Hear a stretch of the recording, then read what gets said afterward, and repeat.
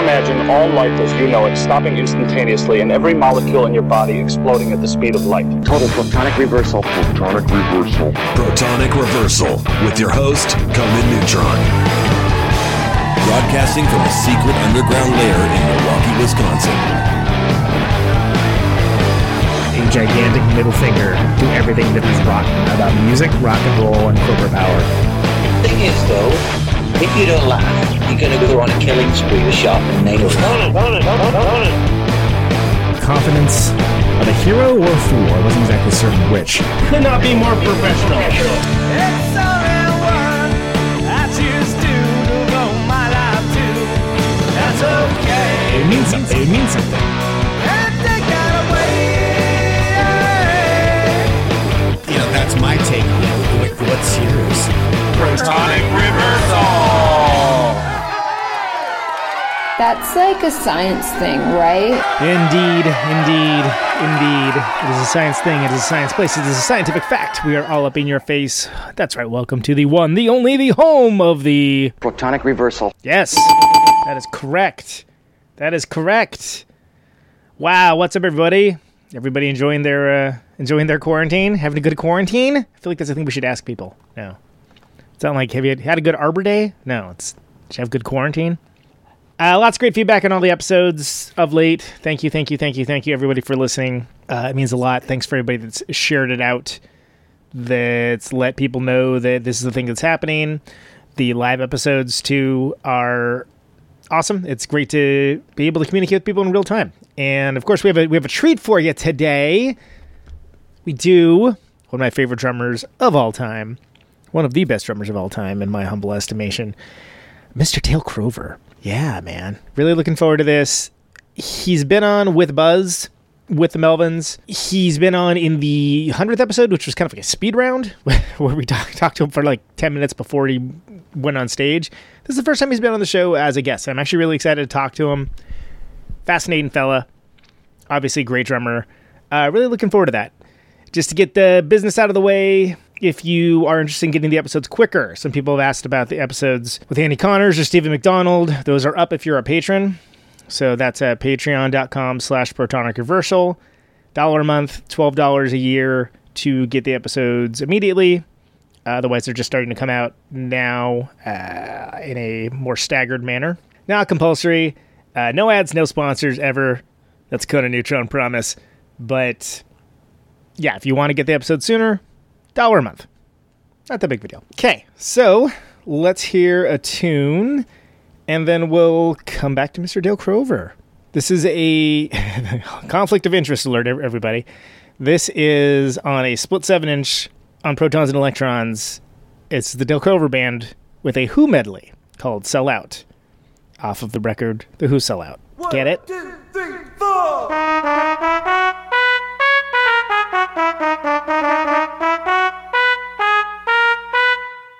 What's for tea, Mom?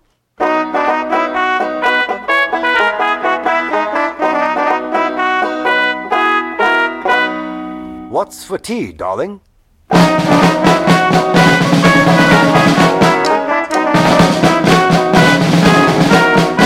Darling, I said, what's for tea?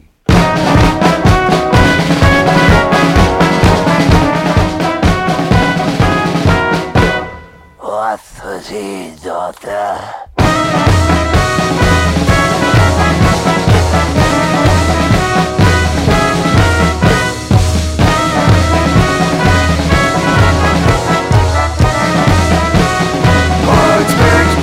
More music, more music, more music, more music.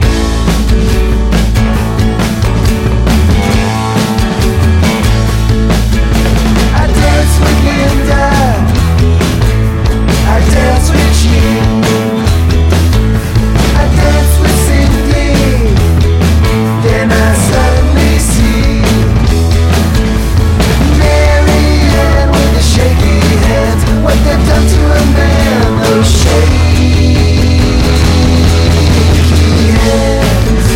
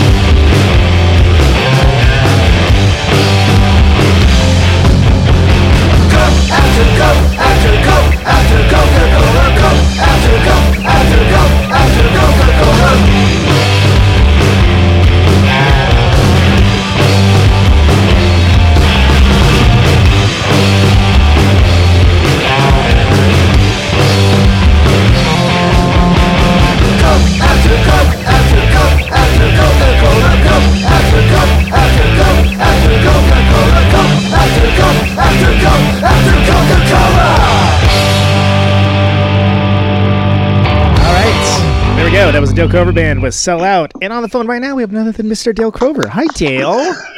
Hey, Cody. How you doing, man? How's quarantine life? Great.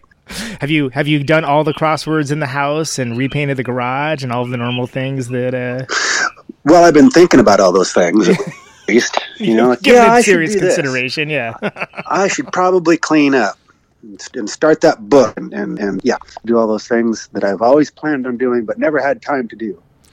Write the Great American Novel or something like along those lines? That's right, yeah. Yep. Yeah, things are going... Well, just fine. I've been watching lots of movies and playing poker, things like that. Taught my son how to play Texas Hold'em yesterday. Oh, nice. You training a little card shark? You can get him. Yeah, he will be for sure. He's really good at like Monopoly. He'll own everything and he'll win. Right. He'll break you. He'll bankrupt you. Be like what is the in the Rocky movie with Dolph Lundgren? I will break you, except for with poker instead. Yeah. But it's funny that he's interested in it. He's only 11. That is kind of Is that atypical for today's kids? I don't know. I don't know anything about it. Like I don't think so. No, he was talking about card counting and going to Vegas. Wow. I mean, they have those shows. They have those shows like the World Series of Poker and all that. So I guess it's not like the ordinary, right? Oh yeah, right. Yeah, exactly. No, I like the card counting part though. That seems that'll do better for him, I think. Yeah, it's a good path. Solid. So we played in the Holy Conflict of Interest alert. We played the Who medley that's on that Protons and Electrons split that you guys did, where you took the Who Sell Out and did your like Who Concentrate version of it, which is badass and that's right, quite inventive. A little medley. Well, thank you. Yeah.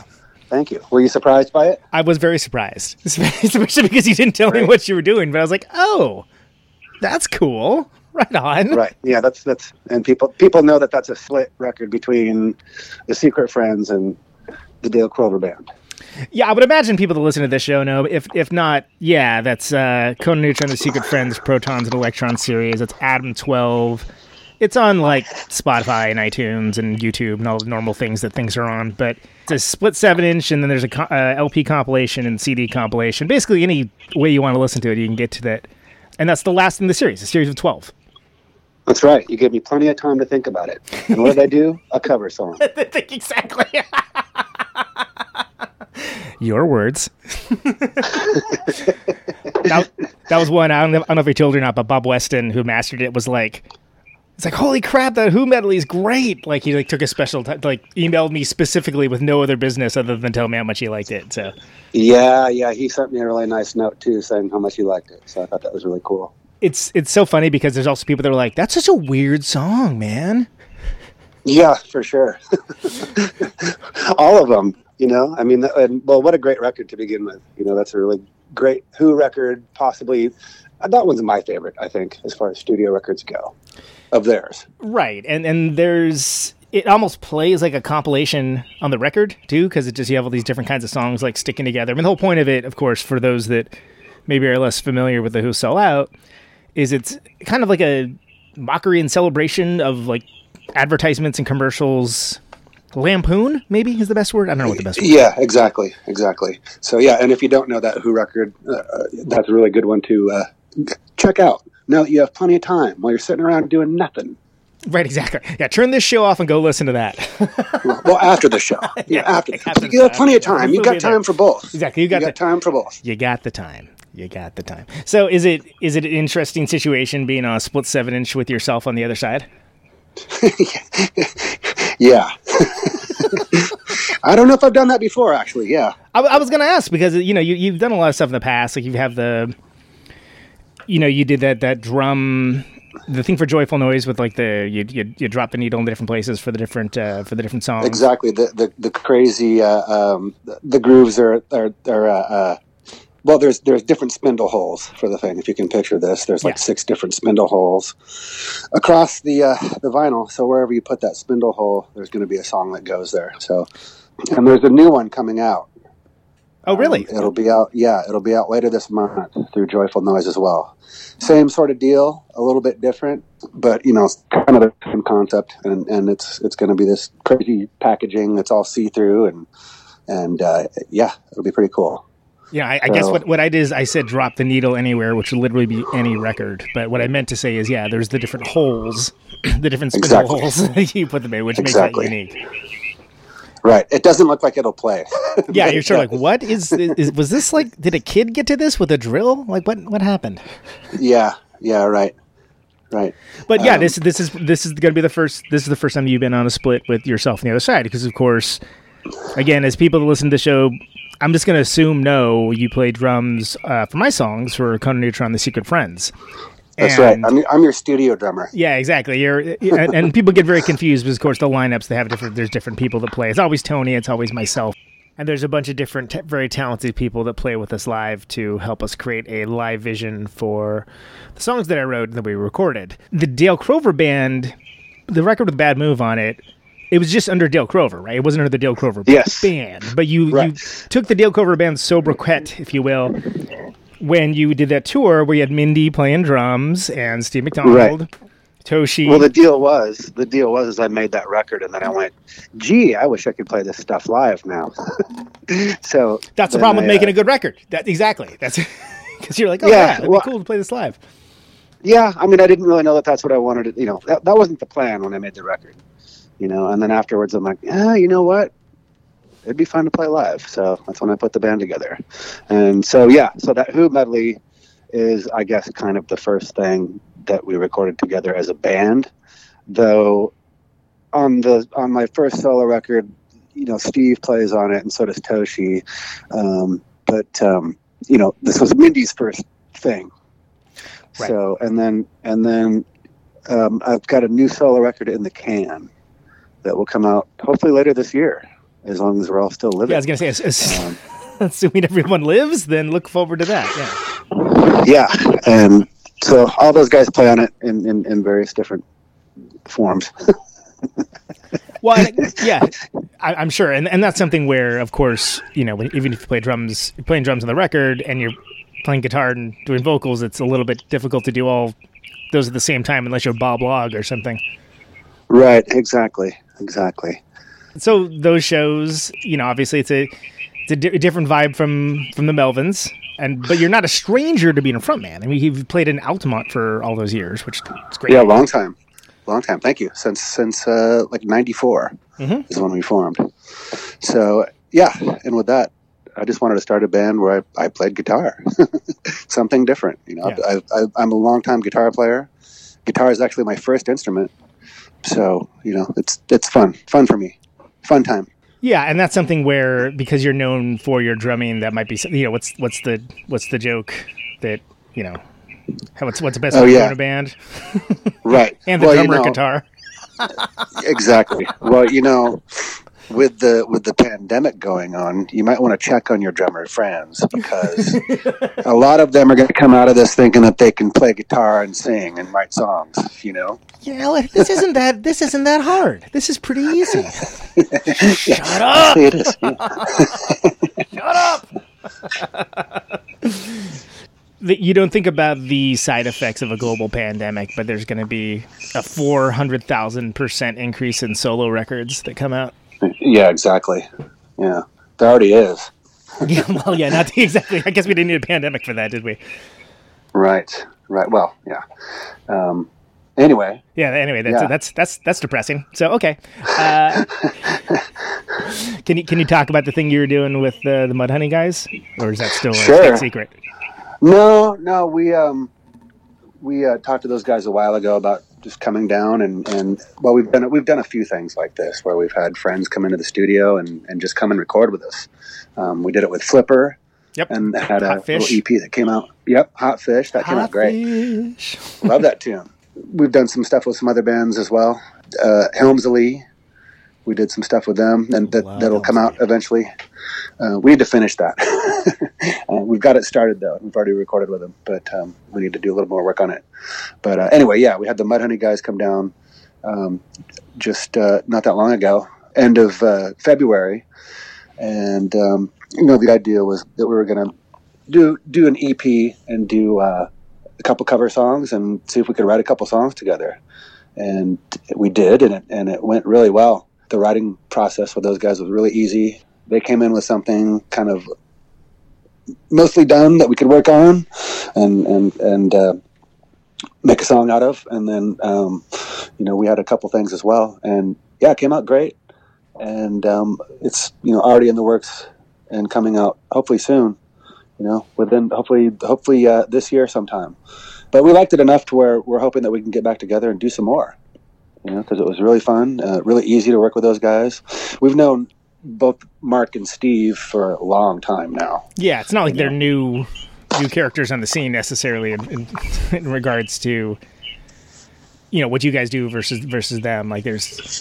I mean, Mark even did, he sang that cover on the Everyone Loves Sausages. That's right, yeah. Too. Scientist songs, yeah. Exactly.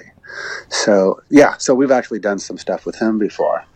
So this was with Steve Turner as well. Yeah, Steve is sorry to interrupt, but what a great guitar player. I freaking love the way that guy plays guitar. Yeah. It was totally.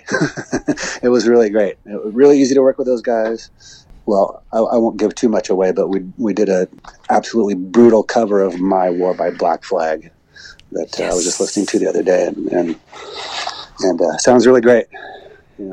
I'll be excited for people to hear this stuff.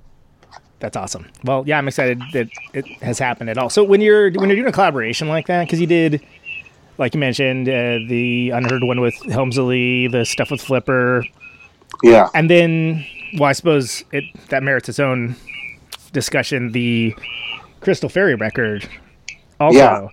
When it's not just you and Buzz doing it, right? How is the process different, like making room for other voices? Oh, you mean songwriting together? Yeah. Well, we're pretty easy to work with, and we're very open-minded. And I mean, it's just like even with all those things, like the Crystal Fairy stuff we did with Terry, stuff with these Mudhoney guys, and Helmsley as well. It's just really easy and really natural and fun. Well, you're picking bands that are all have people that are very creative. In a lot of cases, you know them from touring or music or life or whatever. So it's not like you're starting from zero with some people you never met necessarily. Yeah, mostly. Yeah. Most everybody that we are people that we've known and kind of thought about. Oh, it'd be fun to do something with them. We've done a shitload of records at this point, and for us, it's fun to do some different stuff and collaborate with different people, and it makes it interesting. Makes life fun. Right, and it definitely spices it up when you basically crank out like a record every like year and a half. You can kind of get some different stuff out of it, right? Yeah, for sure. We do a lot of recording all the time. We don't really waste anything. We use everything. Talk to me about doing recording versus and again, of course, Sound of Sirens, Toshi, and you guys have like a sort of symbiotic relationship. He records other bands there. That's where you guys practice as well. But you have the ability to record something pretty much at the drop of a hat, anytime, any place. Pretty much, that makes it easy since we do practice there. It's not like a normal practice place, but then it's not like a professional studio. It's someplace in between. Right. But recording in that situation is just way more comfortable. You're not on the clock, really. Yep. You know what I mean? You're not going and paying for studio time and have to get stuff done at a certain time. So I don't know. It's just. It's compared to how recording our first couple records where we were on the clock and didn't have a bunch of money and had to get everything including mixing done in 4 days. It's a little different, but that's the world that we came from. That's how we started out was working really quickly and using our limited time wisely, and I think that's carried over into what we do now. So we're pretty chill though about it all. Yeah, and I think that it's interesting that you also, if inspiration strikes, you can just do it. Like, it's right there. You can just go rather than having to be like, oh, well, in 2 months we can set aside time to go to the studio and blah, blah, blah, blah, blah. Right. Yeah, I mean, it used to be where we had to be completely prepared before we went in, Okay, we're going to go in and record all these songs. We're going to rehearse them all. And now, it probably wouldn't have worked a long time ago, but now we can just sit there and work on something until we have it. Usually this is how it works. Buzz will come in with something. He'll have a riff or maybe a song almost done. We'll work on it until I have it down pretty good, and then we'll record it right there and then, instead of working on it and flogging the shit out of it until it gets recorded, which I think some of our early stuff was over-rehearsed just because, well,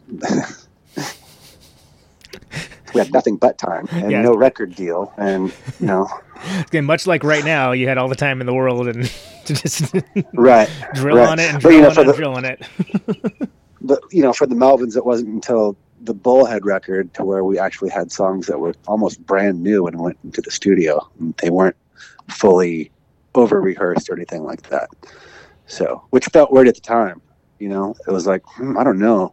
I don't know if I have this down, though I've already played it about 50 times.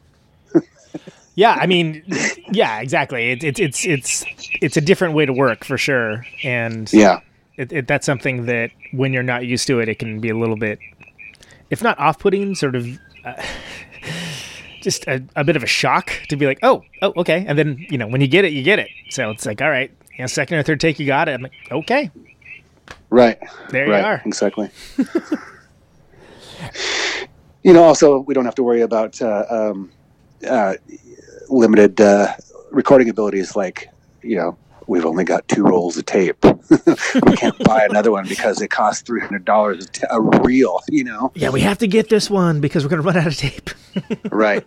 Splice it together. So things are different. You have to splice it together. You told me that story forever ago on Stag. Oh Christ! The first song, the one, the chimey one. It was like a tempo thing where you had to. Oh yeah. Had to splice 2 takes together or something. The bit, I think it was. The bit, yeah. Yeah. Well, I mean, I'm gonna get emails about that. I was like, the chimey one. Christ.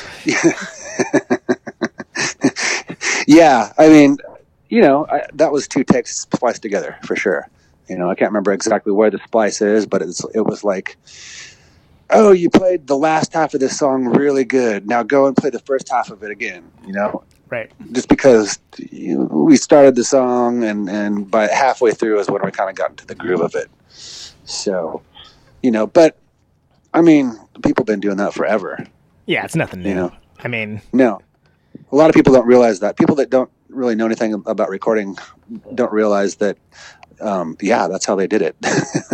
There's plenty of producers and engineers out there that would record that way. They're like, okay, let's take Brian Wilson, for example, and there's plenty of bootlegs where you can hear where he's directing the band, like, okay, we got that part. Now I'm going to record this part, and then I'll splice the whole thing together.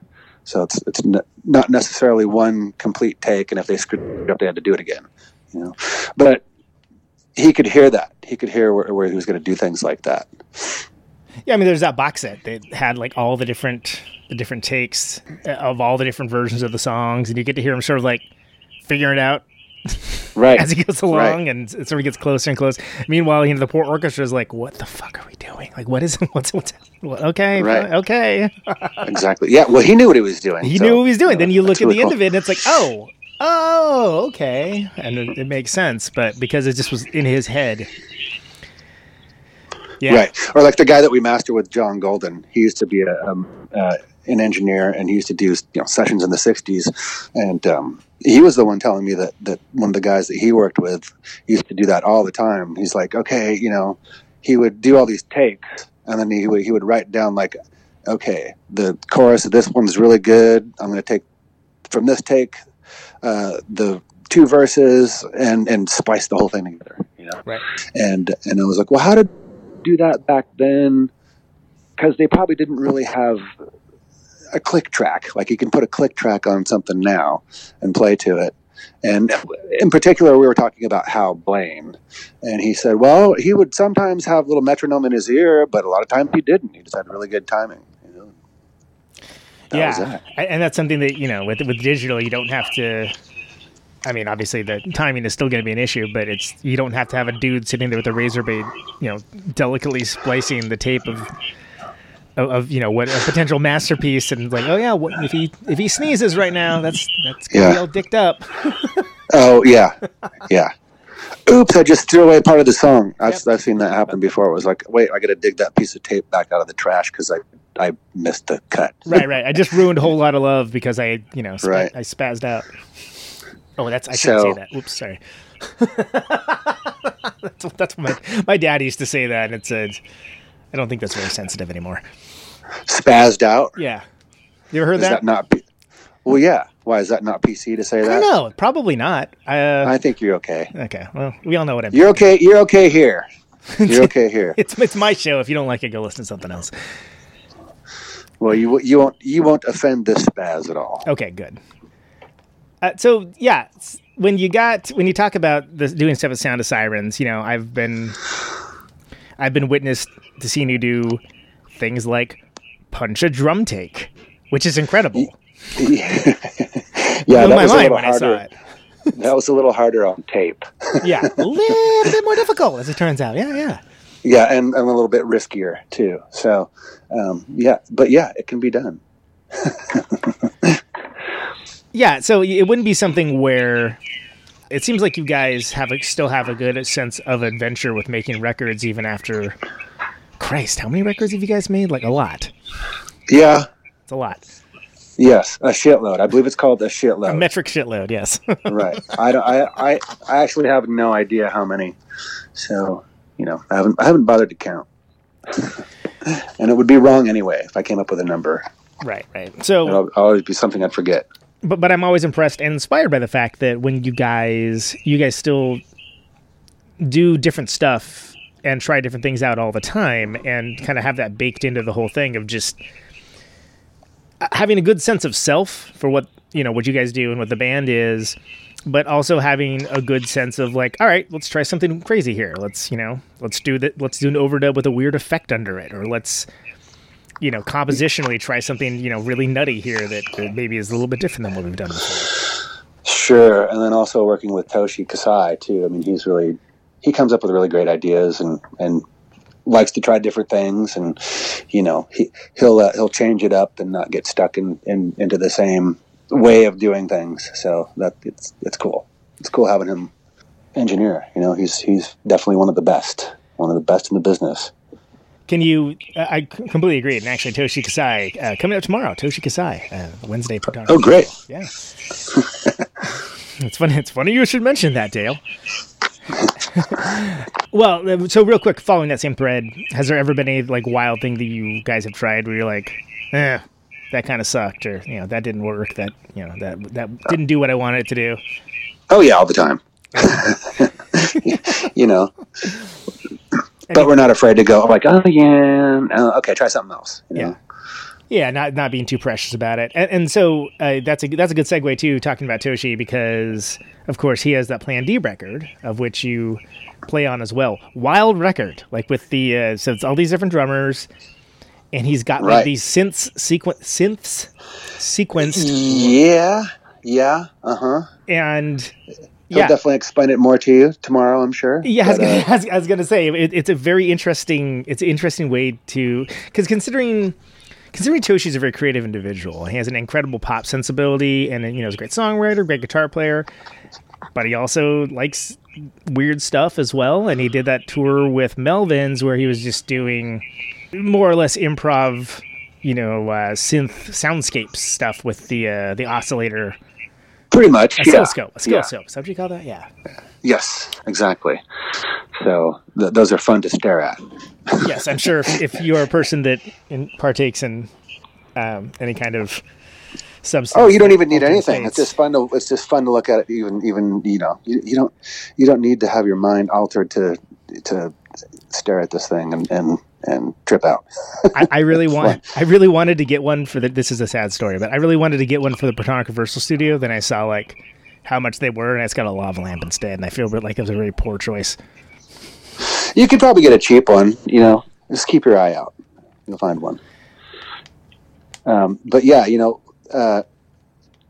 Toshi, I think, kind of stumbled upon that idea, you know, just by accident, messing around with stuff. And we do a lot of that in the studio, you know, like stumble upon a sound that we like just by messing around.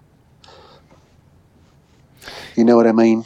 I do, and that's a nice thing to have in the back pocket too, where you just kind of get your inspiration off of something, you know, that you would never be able to do if you were, all right, we only got 5 days, guys. We got to get, you know, 11 songs.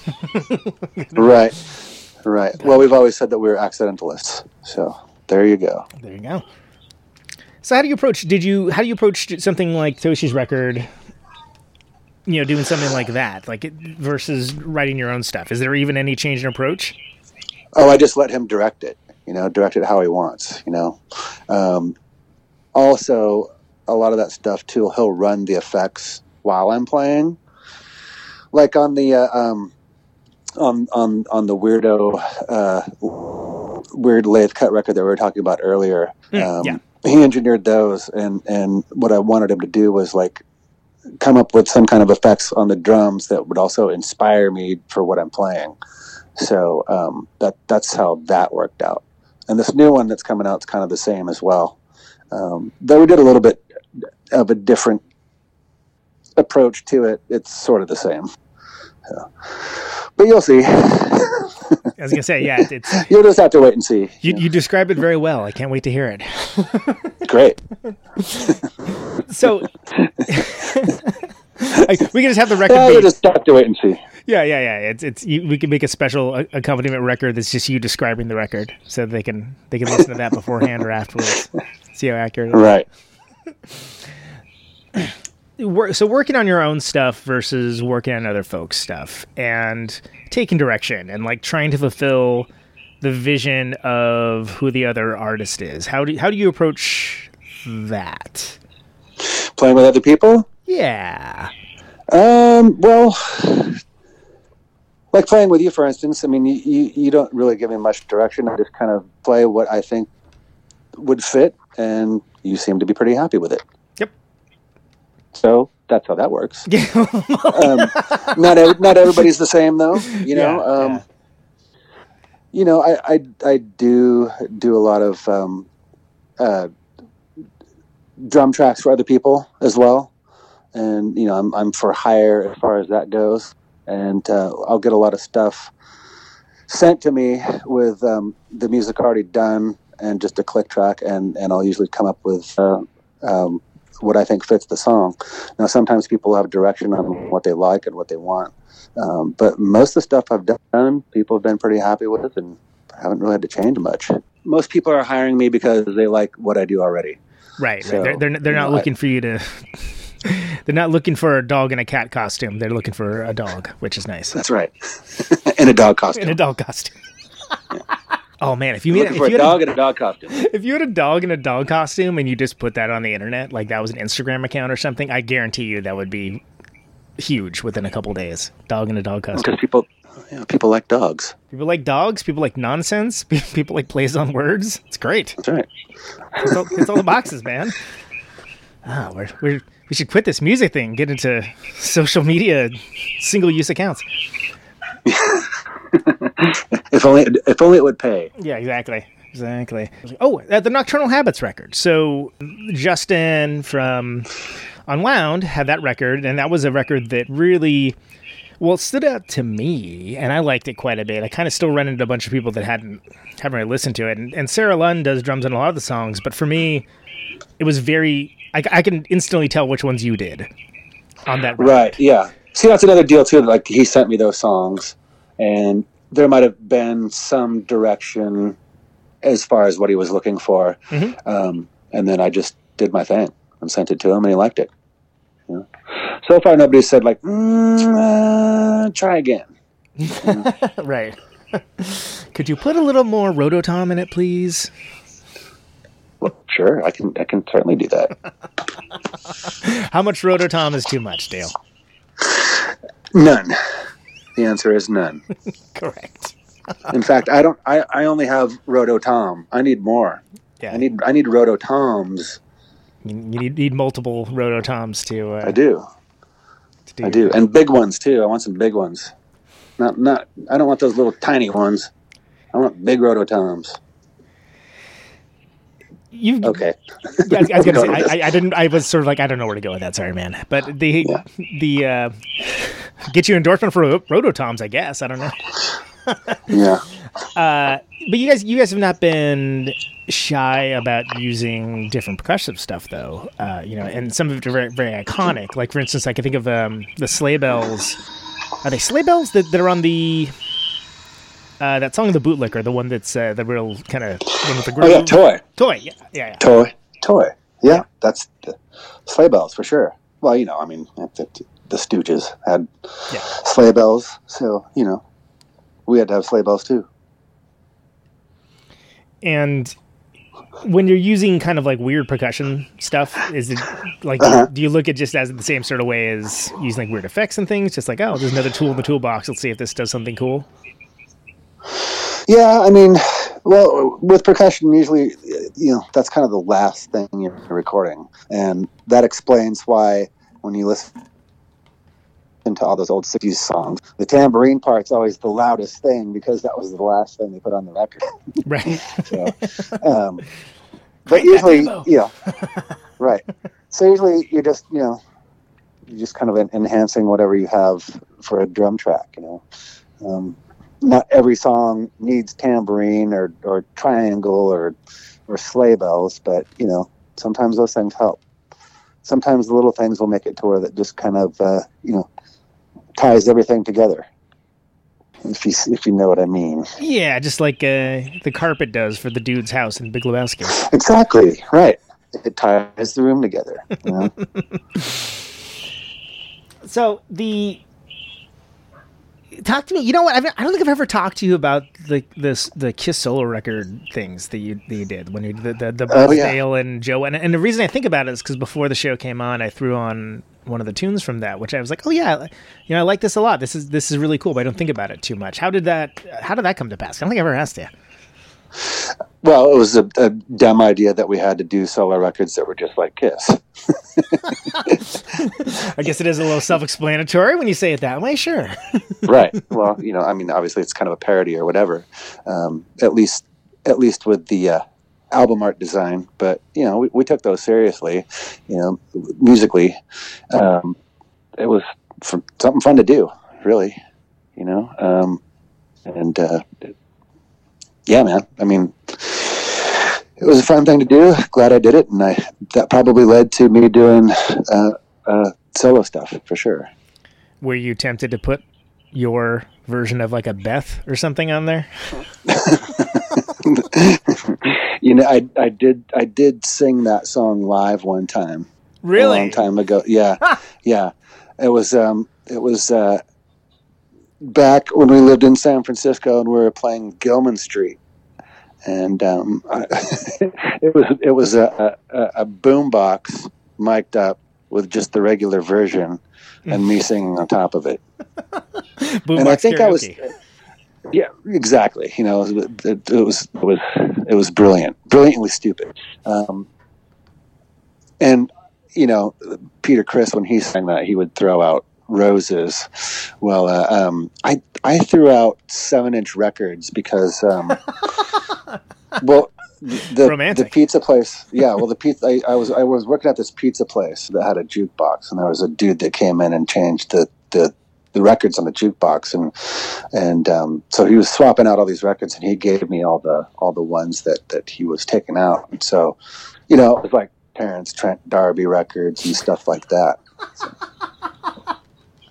Wow, that's awesome.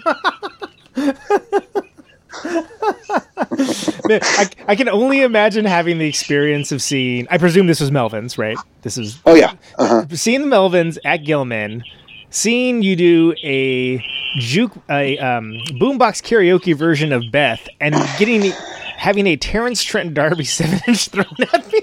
Yeah. Yeah, I can't remember if any of them came flying back on stage or not, but, you know, it surely confused everybody. Yeah. So talk to me a little bit about, you lived in Los Angeles for a long time. We've talked a lot about San Francisco recently, I guess mainly because that's where I lived for most of my adult life, was in Oakland in the Bay Area. And I've had a bunch of people from the Bay Area on. Talk to me about the Melvins days in the Bay. Well, we moved there in 88, and we moved from Aberdeen. Buzz had actually moved down first and was there for a while, and I moved down shortly after, and we basically started all over again from scratch. You know, it was a little bit difficult. It was hard for us to get shows at first. You know, like I said, like the Gilman would do shows. We kind of moved there right when that was starting up, and it was kind of weird. Like, if you played Gilman, what you had to and do you is a mop afterwards or something. Yes, that was the deal. It's like, oh, you guys are playing. You know, Tim Yohannan was like, you guys are playing next week, so you guys, what the deal is the bands that are playing, they have to come and work at the club, and so we had to go down there and, like, I don't know, sweep up afterwards or something like that. So that didn't last too long. I think we did it once, and we're just like, fuck this. But we played there a bunch, you know, a few times, handful of times, and then we started playing at this place in San Francisco called the Covered Wagon Saloon. Covered Wagon, yeah. Yeah, there was... used to work like Booker. 2 blocks from it. I remember well. Yeah, it was the happening place in San Francisco for quite a while. And the promoter there, Liz, she gave us a chance, and we ended up playing a lot of great shows there. Yeah. Played with Nirvana there, and a bunch of other great bands. So those were good times. You know, I miss that place. Yeah, it briefly became a lesbian bar called the Cherry Bar afterwards, which was, I will say they finally. They replaced the carpet on that stage, which was something. Which I think that was the first time that had ever happened since that place had been around. But yeah, it didn't. And then it was something else, and I don't know, just kind of fizzled away after that. Unfortunately, very sad. Yeah, too bad. But definitely, that was, you know, kind of where we started over again and built up an audience. So at that place, and at that time, you were putting out records with Boner, with Tom Flynn, and no, actually, no. And actually, how we got gigs at Covered Wagon was through this girl that we knew from Seattle named Friday. She used to be the guitar player of 7 Year Bitch. Oh, sure. She is no longer with us, but she's the one who introduced us to Liz, and then she also introduced us to Tom Flynn. And was helpful in us getting a record deal with him. Nice. So that's how that all happened. And that's and thus begat Bullhead and that yep. And that stuff at the time. You know, you guys were Steel Pole Bathtub was also on that label. Great old band. They were. Although they also were, you know, from Missoula first and then Denver. Like they moved all around too before they. Right. They were very popular in San Francisco. For sure. Then, you know, and this, of course, being the early 90s, things were happening that were different than are happening now. And you end up doing Houdini, and you're doing it for a major label. Correct. Yeah. Yep. All thanks to the Seattle explosion. Exactly. The grunge explosion. Yeah. There was no war on grunge yet, so no war on grunge. No, I mean, it was definitely a unique time, and you know, even us getting signed, we knew was kind of a weird thing, and you know, something we never guessed would happen or really even thought about, you know. So for that to happen was pretty cool. We actually did 3 records with Atlantic, which was 2 more than we thought would happen. Right. Yeah. And the last one is like the weirdest one, and like one of the weirdest records I think has ever been on Atlantic. Yeah. I really loved that last one though, and I kind of thought like, you know, I thought at that point we'd made our best record ever, and just thought like, you know, that's it. People will love this. Yeah. And I was wrong, but, you know. I loved it. I thought it was, I mean, I worked at a record store when that came out, and I used to play it all the time to mixed results. Like, some people loved it. And yeah, sure. And some people were like, what is this? And I'm like, it's a Melvins. Well, you know, our time at Atlantic, we outlasted all the employees there. You know, even the guy who signed us, who was the vice president, was gone by the time we made that record. So it was all new people at the label that didn't really know what we were or who we were, and certainly with that record, just had no idea what to do with it. I mean, it was a bit all over the map, but I mean, I don't know. I thought it was great. I appreciate the record that I thought everybody would hate. It was the one that everybody loved. Well, most people, which is the Lice All record, or what became self-titled. I remember making that record going, I really like this. I think this is really great. Yeah. Nobody's going to like this at all. Yeah. Well, which was kind of the case, but then a lot later people cite that record as being influential in a lot of things. You know, I think the whole stoner rock scene, you know. It definitely adopted that. I mean, it was a pretty bold record. Like, it definitely didn't seem like you were going for the pop charts with that one necessarily. You know, it was sort of like, all right, first song, here we go. Right. Yeah, we were listening to a lot of the Tibetan Gyoto monks back then, and the Stooges. Kind of a combination of the two. Did the original pressing, you never got in trouble for using the name Lysol, right? But eventually they kind of caught. Oh well, we did, yeah. Well, no, somehow the company found out about it before the record even came out, and slapped Boner with a cease and desist order. So, and he actually had to go to court about that record too. But you know, it kind of all worked out. They just had to black out the title, and you know, he'd already pressed a bunch of records up. Yeah. So he had to basically go in and just take a magic marker or a piece of tape and you know, put it over the title. And so for the re-release, we just spelled it differently, and that worked out fine. Instead. That's right. That's right. Because it's not like the Lysol element of it was vital to understanding the record necessarily. It was just, you know. Right. I mean, for one, we didn't realize it was a brand name when we came up with it, and you know, for two, I mean, we didn't think that anybody really noticed. You know, I mean, we're just a small band in the middle of nowhere, really. You know. Yeah, I mean, that's because that's one of those things that Lysol, it's like Frisbee or, you know, Velcro or something along those lines, where it's like, you're not going to say, hey, give me that hook tape. You're going to say, give me the Velcro. That's right. Throw me the disc. Yeah, throw me the flying disc. People look at you like you're from Mars. Like, what? Flying disc? The Frisbee. Oh, yeah, okay.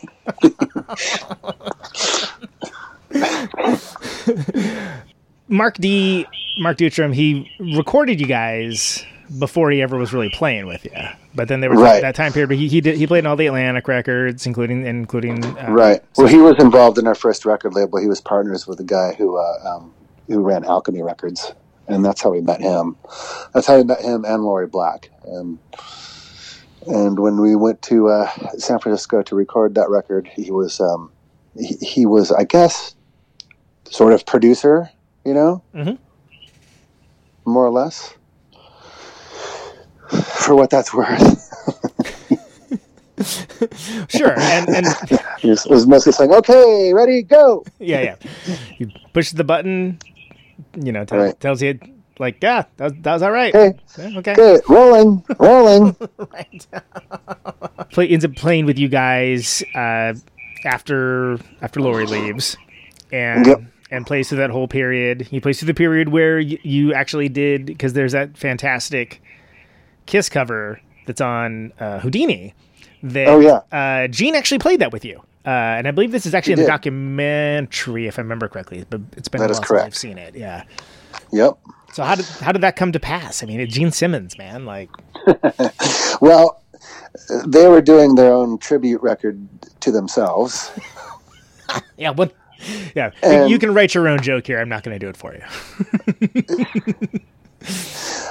I mean, it was, they were picking bands that they thought. Yeah, they pick for bands one, they I think like, they, and yeah, I and probably bands that they thought would help it sell for sure. Yeah. So, yeah. I mean, they were aware of us because, well, for one, we did those solo records, and I'm trying to think. There was a product manager that worked for Atlantic that used to be their former publicist, and she's the one who made them aware of the solo records and just that we were fans of the band. We were kind of flying the KISS flag when it was really uncool to do that. Right. This is before they kind of came back full force, and people were like, yeah, they're pretty good. Yeah. Right. It was more like you guys look like that when you take the paint off. It's like, oh, Jesus. Right. Or maybe that was just my reaction. I don't know. But anyway, going blind, we had been playing that live for quite a while, quite a few years before that happened. And I think that we got asked to record it for that record. And I actually went down to KISS was doing like they were doing a promo thing at that club in San Francisco called the Oasis. Do you remember that place? Oh, wow. Jesus. In the middle of the dance floor? Yeah. Wow. The record Hot in the Shade was just coming out, and they were doing like an autograph session there. So I went down there with a tape of the song and handed it to Gene, and he was really nice. He was like, oh, and he stood up and shook my hand, and he like goes to the other guys of the band, like, this is the drummer for the Melvins, and they've done this song. Right. So anyway, he was really nice. And then I get a call from him. I got a voice message from him saying, hey, this is Gene, and I really liked your guys' version of the song. I'm not sure we're going to use it. I don't know yet. We've got way too many songs for this thing, but I just wanted to say it was cool or whatever. So anyway, which is cool enough in and of itself. I mean, it's kind of rad that he gave you guys props like that. Yeah. So Dinosaur Jr. had also recorded the same song, and they ended up using their version of that instead. So, fine. Damn you, Maskus. And so I think that someplace in the press, we had said like, they didn't really like our version of the song, oh well. And we ended up putting it on Houdini anyway, since they didn't want to use it. So we're like, well, we really like this song, we'll use it. And Gene caught wind of that, and he's like, he even called up, he's like, that's just not true. We really like you guys, and I see that you guys are going to be playing in town in Los Angeles pretty soon, and could I come down and play the song with you guys live? I'm like, absolutely. So he did, and he was really nice, and it was really fun. And if you watch the Melvins documentary, you can see how his bass got locked into the dressing room. I forgot about that. When it was time for him to come out and play. Because this is a nobody show, had the key. Yeah, this is a show where you guys we're opening for Primus at the Palladium in Los big Angeles. Show, and he's coming out as a special guest to play the song with you, and the bass gets locked up backstage, and nobody has the key. Right, and we're on stage going, "What the fuck's going on? Okay, where is he?" and there's footage of him trying to the production managers for the venue are like, "Just kick the door in," and there's a footage of him trying to kick the door down. Finally, somebody comes with the key. The bass gets rescued, and we did it. It was really fun. It was fun playing with Gene, and eventually that led to us also. Once those guys did their reunion tour, they actually asked us to play some shows with them. So, which we thought that there was no way that would ever happen. But we did. We played a handful of shows on their reunion tour, and it was quite the experience. Yeah. Would you say that the crowds were receptive to what you were doing? No, but they didn't. They didn't really care one way or the other. They were nice enough. They were nice and polite. We didn't get booed, and nobody threw anything at us, so it was a success. Yeah, chalk it up to a win and walk away. But I mean, we weren't trying to sell their audience or anything like that. We just wanted to play with Kiss. You know, Yeah. we thought that was amazing. You know, here's the band it's pretty much the band that made me want to do this and play in a band and play music and do all this stuff. And wow, we're opening for them. It was really cool. So that was a great thing. Yeah, really fun playing with those guys and seeing the behind the scenes stuff. And those guys they were really nice to us. They were, you know, compared to some other bands that we've toured with who weren't as friendly and treated us like we were lesser, the lesser humans. And these guys were nice and treated us nice. You know? Yeah. I think that they had been in some situations themselves early on in their career where they didn't get treated so nice by the headlining band, and so I think that they felt that they would never do that to a band. They were sensitive to that, and they wanted to maybe go out of their way to make it cool, make it a good experience. Exactly. You know, treat those guys are big, huge rock stars, but they'll treat you like a normal human being. You know, they're not going to treat you like a lesser person. You know, people could say what they want about Gene Simmons, but that guy's a super nice guy, and you know, I'll always stick up for him. You know, I mean, he even agreed to be in that documentary. He didn't have to do that. He totally went out of his way and made time and gave the filmmaker as much time as he wanted. You know, that's really cool. Yeah, I definitely did not have to do that, to put it mildly. Right. Exactly. You know, so I'll defend him forever. You know, and Melvins around that time period too. You guys also did some shows with Rush also. We did. R.I.P. Those guys were super nice too. And that was, and you know, just even doing that was like bizarre. Now their audience didn't really like us so much, but you know, whatever. I mean, again, we weren't there to like sell the audience on our band. We just thought it was cool that we were playing with Rush. You know? Yeah, I mean, it's sort of like with Rush. I'm kind of hard pressed to think of like what band people would be stoked on to have open for Rush, because with Rush, you're just like, that's their favorite band, and you're in the way of their favorite band, and like, you know, if they're just going to politely like watch your set, then that's fine. That's, you know, that's also a win. Right. I would almost think that Rush fans would like our band, but you know, yeah, like you said, they're there to see maybe some of them, but you know, whatever. You know, like I said, we were just there because, you know, we thought that was pretty hilarious that we were actually opening for Rush. Yeah, man. You know, and there again, some, you know, when I was you know, 12, 13 and getting into drumming, I absolutely liked Neil Peart, you know. So it was another weird thing where I was just like, oh, I can't believe this is happening. Yeah.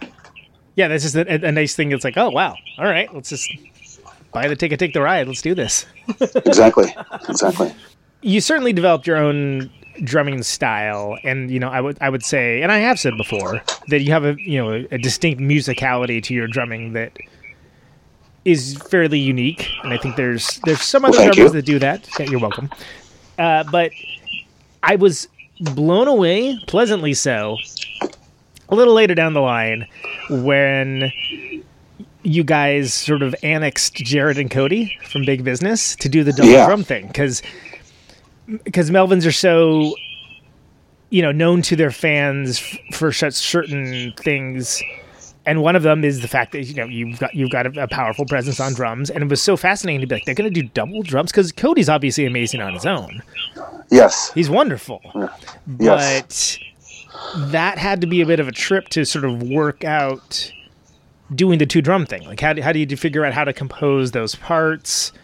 I mean, I guess it helped the fact that, you know, one of you is right-handed, one of them is left-handed. So there's that too, and then also, I mean, you know, we have Buzz writing songs, who has really good ideas as far as drums go, helping with that kind of stuff. And yeah, we worked really hard on that stuff, you know. And before we got those guys in the band, you know, we had been through some tough times with our bass player again, you know, and decided that we wanted to do something completely different, and that's why we got both of those guys in the band. Originally, we were looking for a bass player, and I suggested Jared, who my wife is the one who said, "What about Jared?" And she had known him for a long time. Yeah. And we'd already played a couple of shows with the Big Business, and when I suggested that to Buzz, he was like, "Let's just ask both those guys," Like, yeah, great idea. Yeah, that's an experiment that worked out well. Like, it's definitely provided success in the fact that, like, oh, this is like, when I first heard it was happening, it kind of, I was like, huh. And then, like, it really took me like a minute to think about what that would look like, because I've seen bands try to pull off a 2-drummer thing, and it's not as easy as I think people seem to think it is. But it seemed like you guys definitely like went over it very thoughtfully and composed it out, and it doesn't hurt the fact that you came out of the gate with a super kick-ass group of songs that. Oh yeah, thank you, thanks. Yeah, I mean, it's an idea that we'd had before that we wanted to do. Even a few years earlier, we had asked somebody if they wanted to do a tour. We did 2 drums, and they declined. I can't remember why. Something else going on in their lives, I guess. But so it was something that we'd thought about for a while. So you had had the idea percolating in the past of maybe doing something like that. Okay. Yeah, exactly. And just timing, it worked out. Just happened to work out perfectly that we were looking for somebody, and those 2 guys from Big Business were already thinking of maybe moving from Seattle to Los Angeles. So just everything just kind of fell into place. Yeah, I love it when a plan comes together. So yeah, you did those records with those guys, and you also have a couple records where you did the Hold It In record, where you have Pincus, and you've got Paul Leary doing stuff on there. Yeah.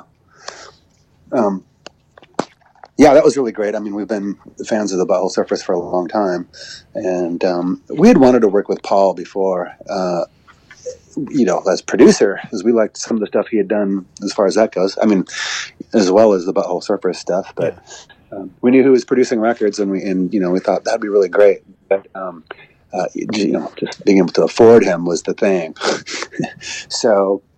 Oh, because he's doing bigger bands, and therefore, gotcha. Oh yeah, I mean, yeah, he was doing like he did that Toadies record. I know that was like one of the first bigger bands that he did. I think, if I remember correctly.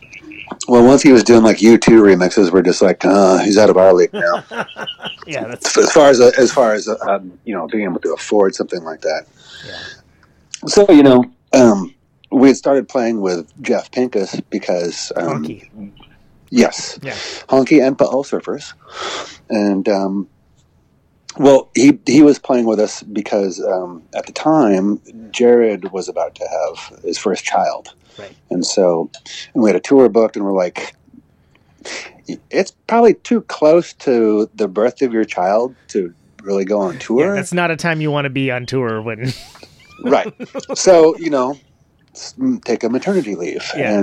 And so, yeah. I mean, and I've known Jeff for a long time. Both Buzz and I have.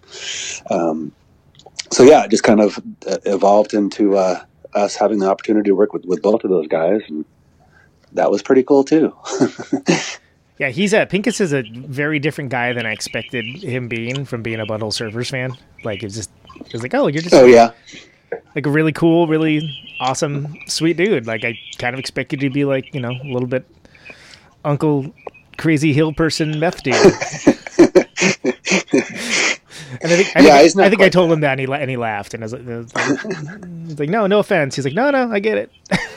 Yeah. It's a guy with a good sense of self there. Oh yeah. Great player too, and he is for sure. I really, and those songs are really cool. Like, I really like that you had that. There's that song that kind of sounds like your version of like a car song or something that's on there. which is a cool song. And then you have that one that's got the I think Paul Leary on the vocoder. Is that what's happening on there? Like it's kind of you can make me wait.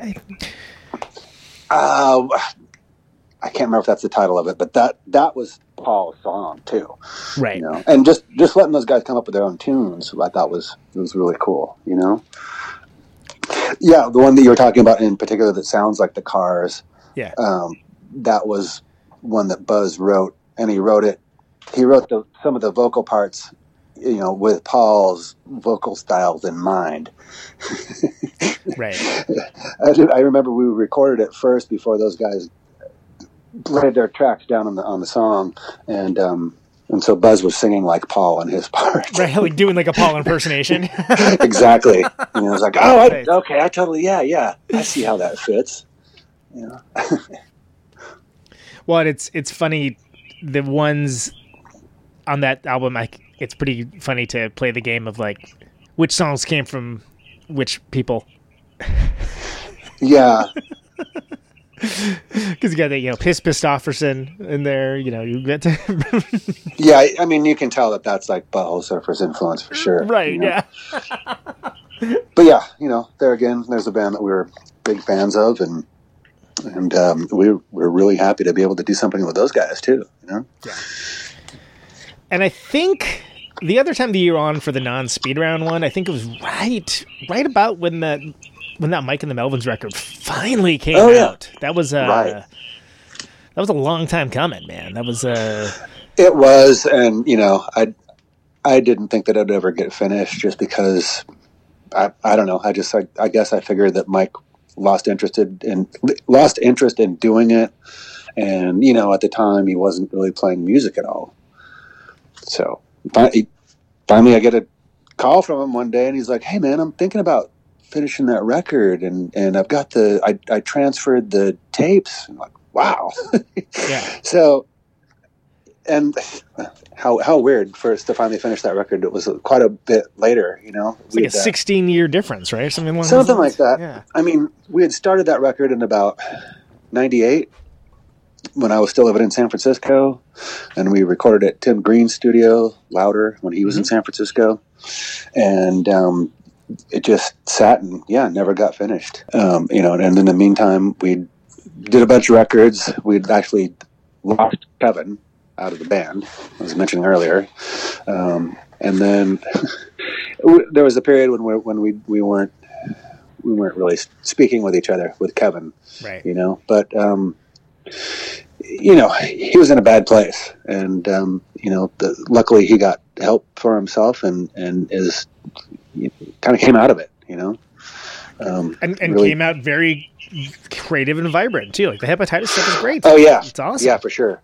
But I mean, you know, finally he basically apologized for the things that had happened, you know. Yeah. Which that's really never happened before with us.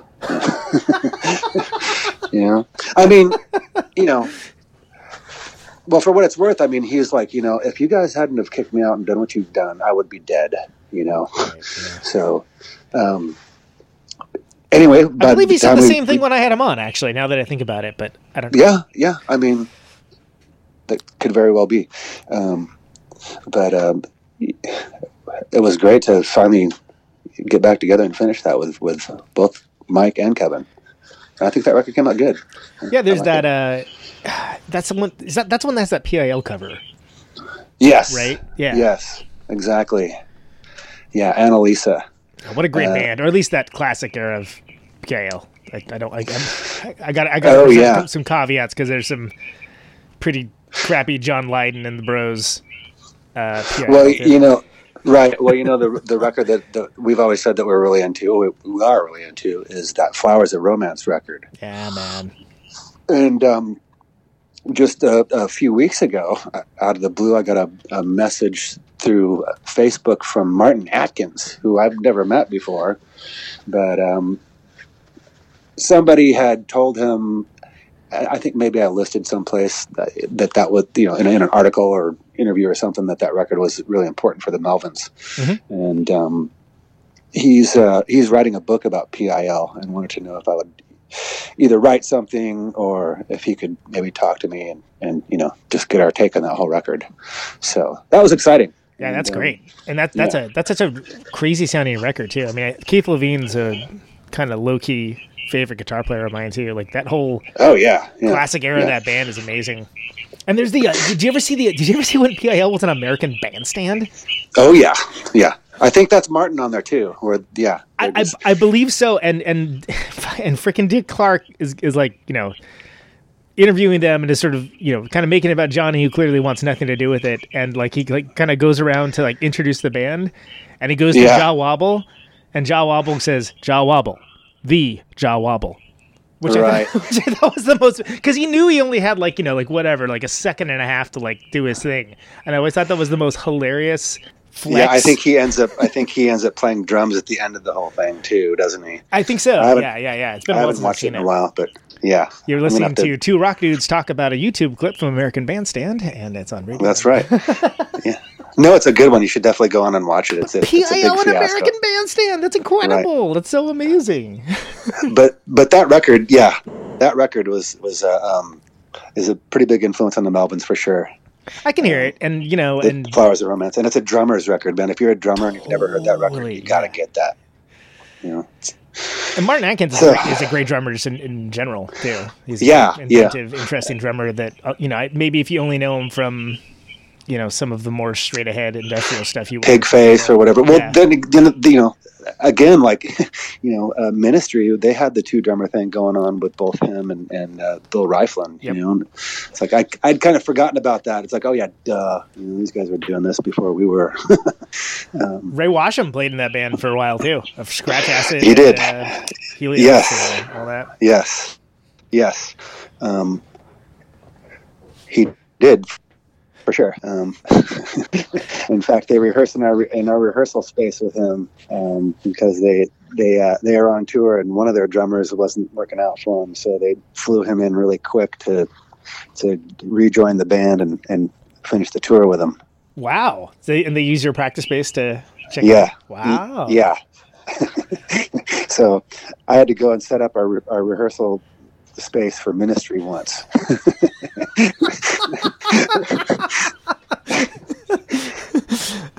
Huh.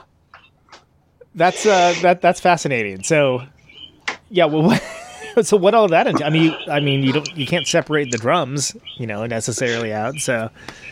Right. No, I mean they were just looking for a place to rehearse really quick, and and we're kind of friends with those guys. We're pretty good friends with their bass player Paul. Yeah. And I think he's the one that said like, "Hey, can we use your space to practice?" So real quick, I want to talk because I got Steven's side of it. Stephen McDonald, of course, who's plays bass with you quite a bit of the time these days. That kind of started with you filling in on an off tour. It did, yeah. Yeah. And then you did that Bases Loaded record, and he's on that. Is he on that? I think so, isn't he? I think you're right. Yeah, you're probably right. No, I think he is. Yeah, but definitely. Well, you were just doing that. You were still putting that record together when we first started playing. So if I remember right, he's on like two of the songs. Oh yeah, because he's on that. That's probably true. Yeah. I mean, no, it's more than that. It's like 3 or 4 of them. Whatever. Doesn't matter. Who cares? Well, that record is just kind of worked out where it's like we had all this material with various different bass players, and we're like, 5 different bass players on this thing. Oh, we call it Bases Loaded, and it'll be a play on words and also a love for baseball. So, which is a thing that you do love. The thing that I miss the most. I was gonna say it's there's of the many things that are gone. It's like I think it became real for a lot of people when sports was canceled. Like I think that's when people are like, oh, really? Well, this is all weird because I mean, the first sign of anything getting canceled was South by Southwest. Right. Yes. And it was like, that was really weird. It's like, whoa. When all the tech companies backed out first off, it was like, wow. Yeah. Maybe this is serious, if that was happening, and yeah, well, now I know it was, but it's strange that's kind of how it all started, at least for me. and stuff starting to get canceled. It was all starting with that. There were sort of like rumblings, and then when sports got canceled, and then you guys were supposed to be playing at in Austin around that time. Did you guys end up doing it? So we got through the Austin show, and but it was a weird vibe because it sort of had the like, everyone was kind of starting to like look around a little bit. And was that pre South by or pre South by Southwest? And then we got through 2 dates of that next run. And then like we had to cancel the rest of them because like the tour was centered around Seattle and was like, that's like the epicenter of all this. Well, then became New York. Right. Like, we're not going to do that. Like we're going to have to cancel those dates, which was rough. Yeah. Yeah. It's a bummer. I mean, it's going to take a while for things to get back to whatever is normal. Whatever the new normal is. Well, because you were originally going to be on tour with Red Cross right now. You would actually we were supposed to be in Europe. Yeah, we'd be in Europe right now. Yeah. Right. So, and we're trying to reschedule it, and I think it's getting rescheduled, but I mean, everything's still just uncertain, what's going to happen if when we're all through of this, whether the clubs are going to be able to survive or have survived without being open. And, it's really going to change everything. And I think, for us, for touring musicians, it sets us back about a year, Yeah. Well, and it's hard to tell, like some places may not come back. They may not have the ability to come back. They're not going to. I mean, that's absolutely going to happen, which is a bummer. God, it's so. I mean, and it's so the one cool thing that has been by doing all these shows is talking to all these different folks, and I can't think of anything else that's happened that's been such a unifying thing where everyone's sort of in the same boat of just like, well, okay, here we are, and no one really knows. Like you have a pretty good idea, and especially. And I mentioned, you mentioned South by Southwest, like that being like, oh, it just got real. South by Southwest closed. I don't feel like people took it seriously in Wisconsin until they closed the bars, which says a lot about Wisconsin. Yeah. Oh, yeah, for sure. I mean, then people were like, yeah. Well, yeah, because that's because, Wisconsin's like the drunkest state in the nation. Yeah, because everyone has a resting state, has a bit of a buzz, yeah. Well, I can see why. I mean, you guys have to suffer through completely brutal winters. You know, I understand why you guys like to drink so much. Yeah, makes sense. But so when did bars close down there? Because I mean, here it was like about the 15th of March, where they're just like, okay, that's it. Bars closed. That sounds about right because we only got to like the first 2 dates on that run, and the last one had been Madison, and that was something where we're sort of like, okay, I feel like this is kind of riding the line, but like almost immediately afterwards, like, yep, no, all bars must close. Order the governor, and it's like, okay, wow, that's kind of saw that coming, and it totally makes sense. But I mean, when you think about all the people that are like the bartenders and the servers and whatnot, it's like, okay, well, they can't really work from home, guys. You know that, right? No. We're screwed. We're completely screwed. Yeah. So anyway, then the nice thing about we'll get through this. Yeah, we'll get through it. And the nice thing about doing these shows is that there is that factor that we are all experiencing the same thing. And it's rare in this life now to have that kind of unifying experience where everyone's kind of in the same boat and, kind of feeling the same way, even the same way as sort of like slightly anxious or worried. Yeah. So, well, it'll take a while, but, hopefully things will get back to normal soon. Yeah, we'll see. And hopefully we'll have baseball back and we'll have touring back, and I think everyone maybe will appreciate all of it a little more instead of taking it for granted. Yeah. Maybe. Yeah. Hopefully. That's what Tony's theory is that when shows happen again, people are going to be really stoked.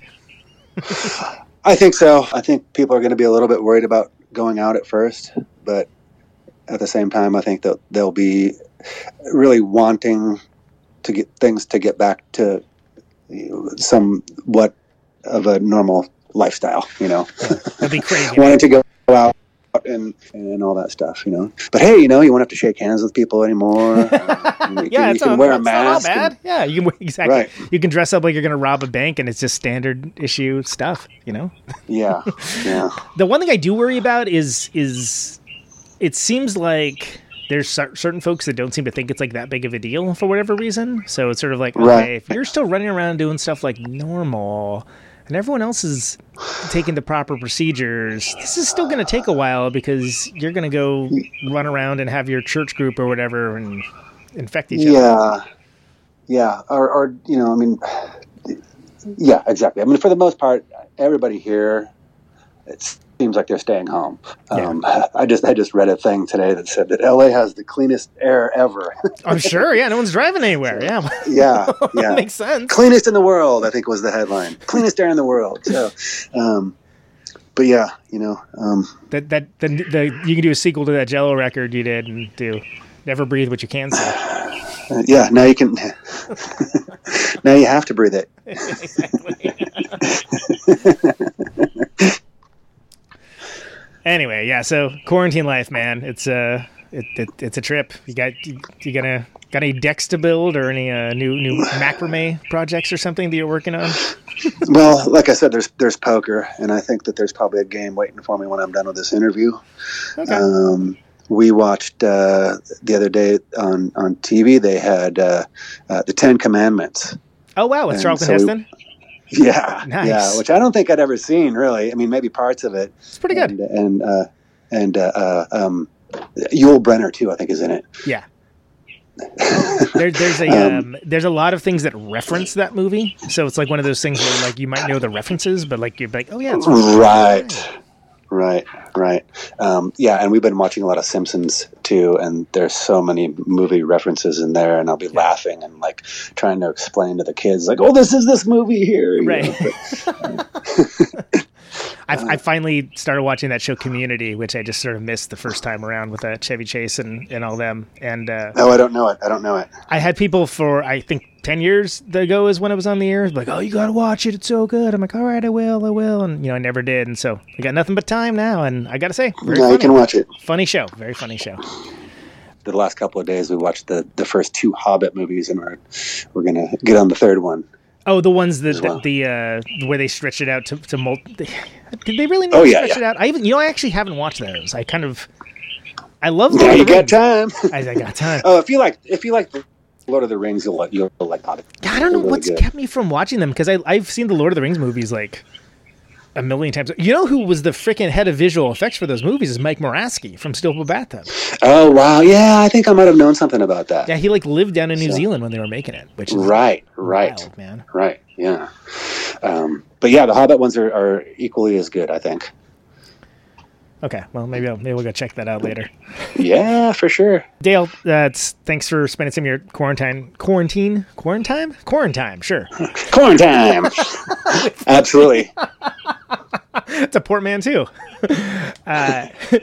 It's great to actually have you on like as a long form guest because I kind of feel like as much as we talk, I didn't really get a chance to have it on the show. So I appreciate you taking the time to do it. Well, thanks for finally asking me. Yeah, you didn't have to like get in by calling Stephen McDonald when I have him on.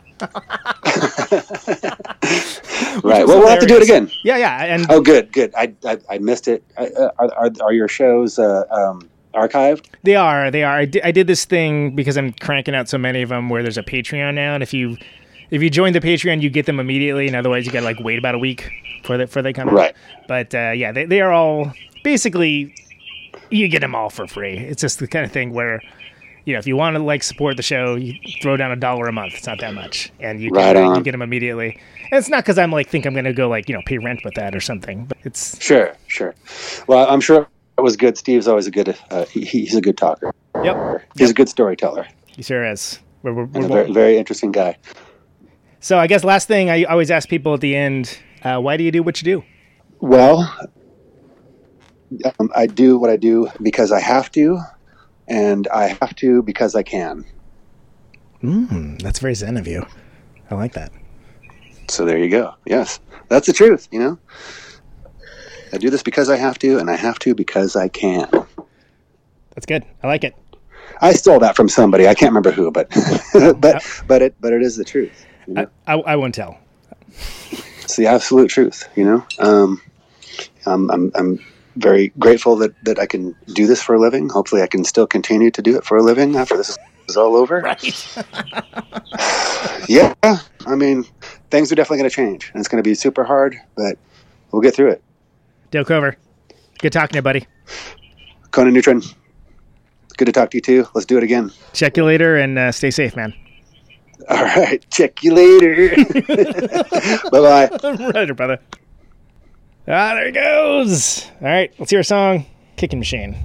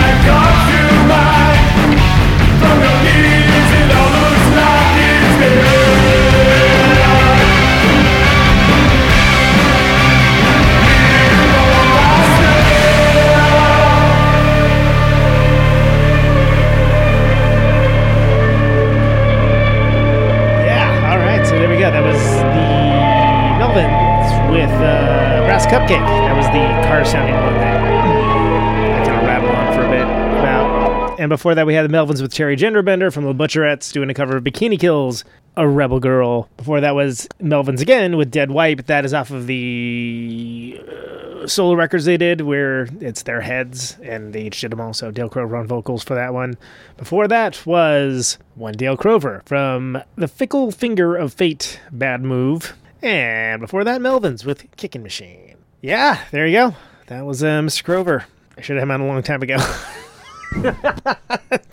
You know, what am I going to say? It's a busy world.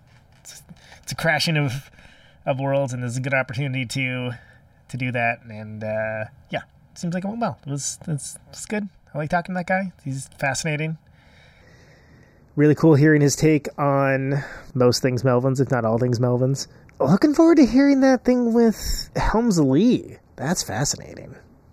That's like really fascinating. That kind of blows my mind that what that would sound like. So let's hear. I kind of forget about the records with Joel Biafra, but let's do a Halo of Flies.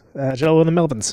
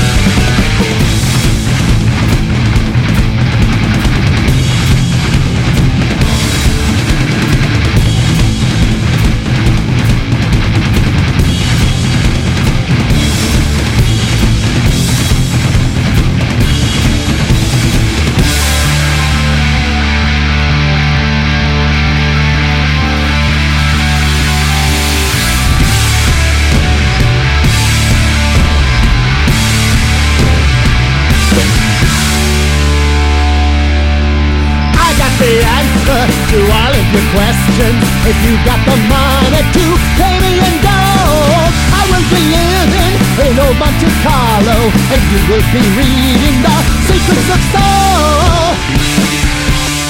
Daggers and contacts and bright shiny limos, I got a watch that turns into a lifeboat, glimmering nightgowns, poisonous cobras, silencer under the heel of my shoe.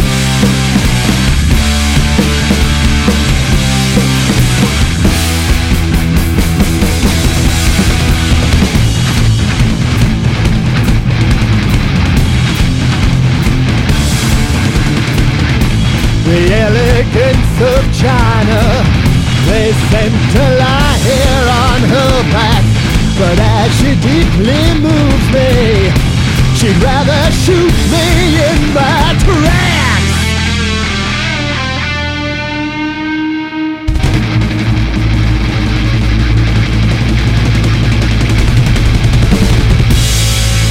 And while a Middle Asian lady, she really came as no surprise, but I still did destroy her, and I will smash a load of flies.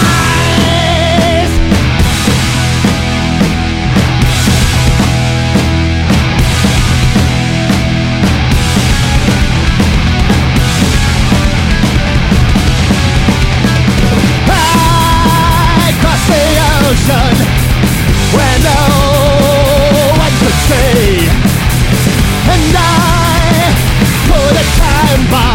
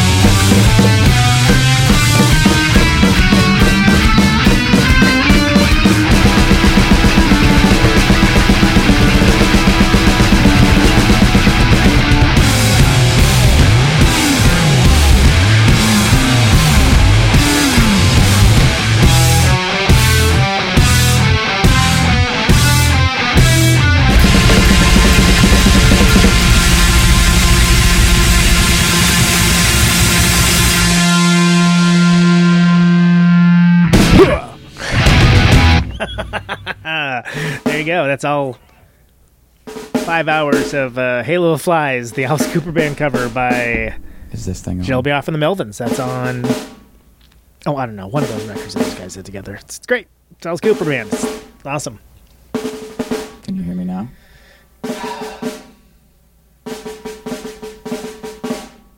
Yeah, so there you go. It's another episode of Protonic Reversal in the books. Put it in the books, baby.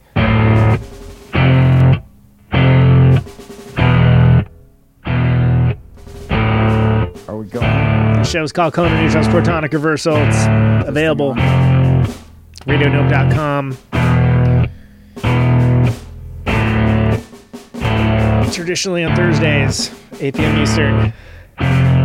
Quite frequently these days, especially this week. Can you hear me now? At least one every day this week. So stay tuned to Radio Nope, RadioNope.com. RadioNeutron.com for the archives. As we come to the close of our broadcast day. If you want the episodes quicker, Patreon.com. Farewell transmission. /Protonic Reversal. $1 an episode gets to you quicker. Signing off. Otherwise, always free. No ads, no Mr. and sponsors. Mrs. America, and all the ships at sea. Thanks for those who spread the show around. Anyone within the sound of my voice. Ratings and reviews and stuff generally help people find the show, so it's always appreciated also. Not compulsory. I've got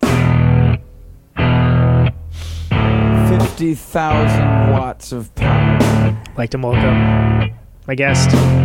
Thank my guest, Mr. Dale Crover. Ionize the air. Melvins. Dale Crover Band, Conan Neutron, The Secret Friends, many others, but most of the Melvins.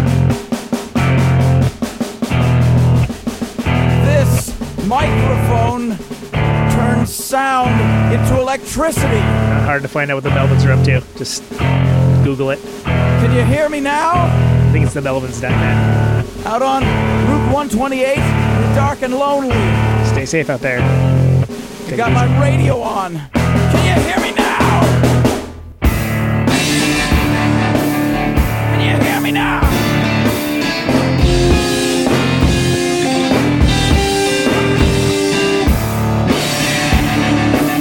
Can you hear me now?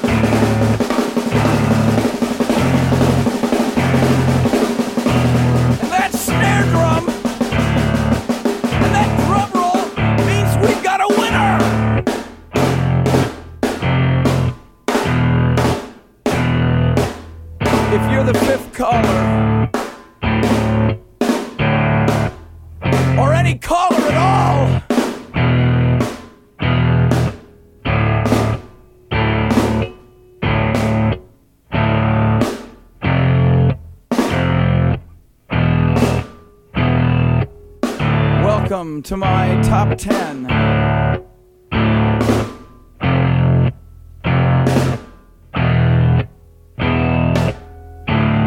I'd like to thank our sponsor. But we haven't got a sponsor. Not if you were the last man on Earth. She was prepared to prove it. This one goes out to a special girl.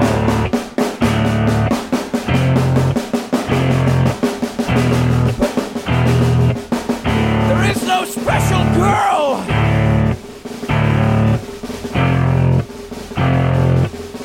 It's the end of radio. The last announcer plays the last record. The last what? Leaves the transmitter. Circles the globe in search of a listener.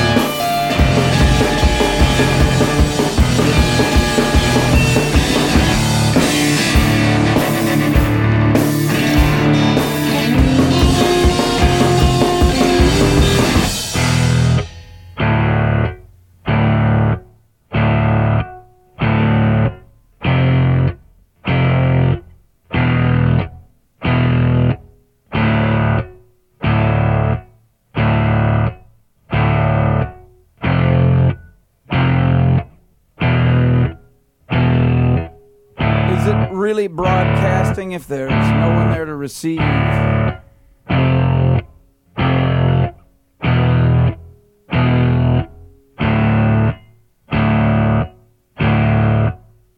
the end of radio. As we come to the close of our broadcast day,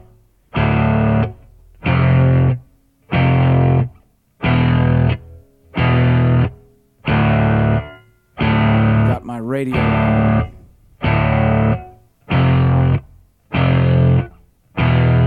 Can you hear me now?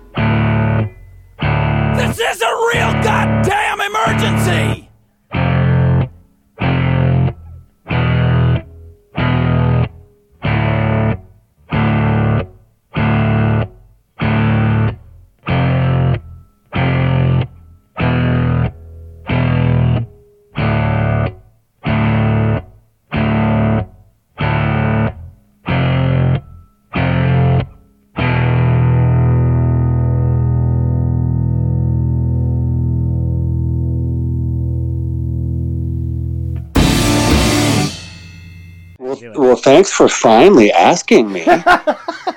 Check you later.